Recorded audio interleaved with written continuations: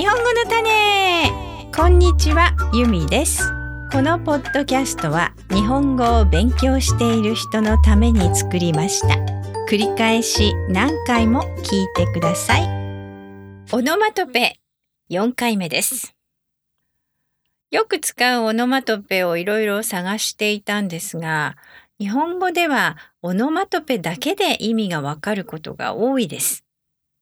例えば、ごちゃごちゃ。私の引き出しはごちゃごちゃですとか、カバンの中がごちゃごちゃしていますといっただけでどういう意味かわかります。皆さんはわかりますか？ごちゃごちゃ。いろんなものがたくさんあって整理されていない状態をごちゃごちゃと言います。部屋の中がごちゃごちゃしている。カバンの中はごちゃごちゃです。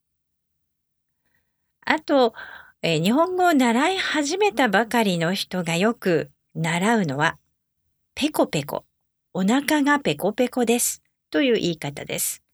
ペコペコ、お腹が空いているという意味ですね。それからペラペラ、日本語がペラペラになりたいです。ペラペラ、あなたは日本語ペラペラですね。英語がペラペラですね。と言ったら、とてもきれいに流暢にお話しできるという意味です。あと、ゴロゴロ。日本人は畳の上でゴロゴロするのが好きです。ゴロゴロ。これは前の時に、転がる音、何か物が転がる時の音だというふうに説明しました。ゴロゴロ、ペコペコ、ペラペラ。こういったオノマトペは本当によく使います。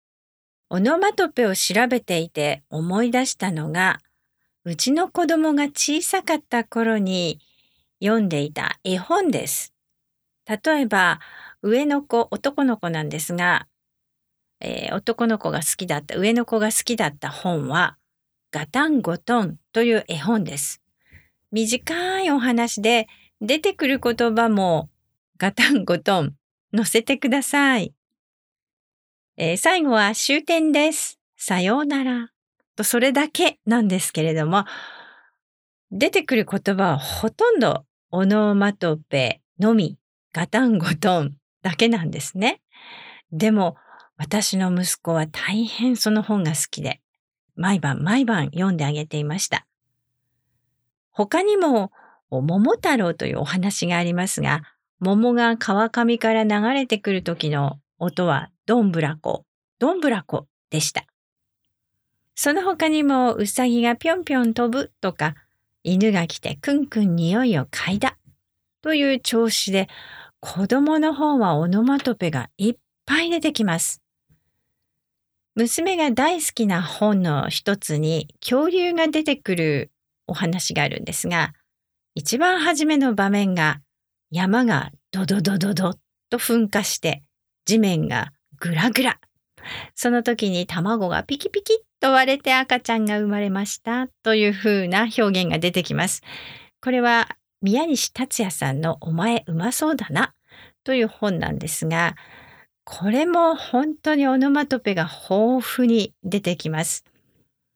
オノマトペを勉強しようと思ったら、難しい本もいいですけれども、こういった子どもの絵本で探してみるのも面白いかもしれないなと思いました。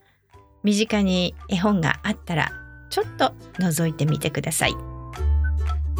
このポッドキャストのトランスクリプトが欲しい人はまことプラスメンバーになってください。www.makotoplus.com を見てください。それではまた。日本語の種でした。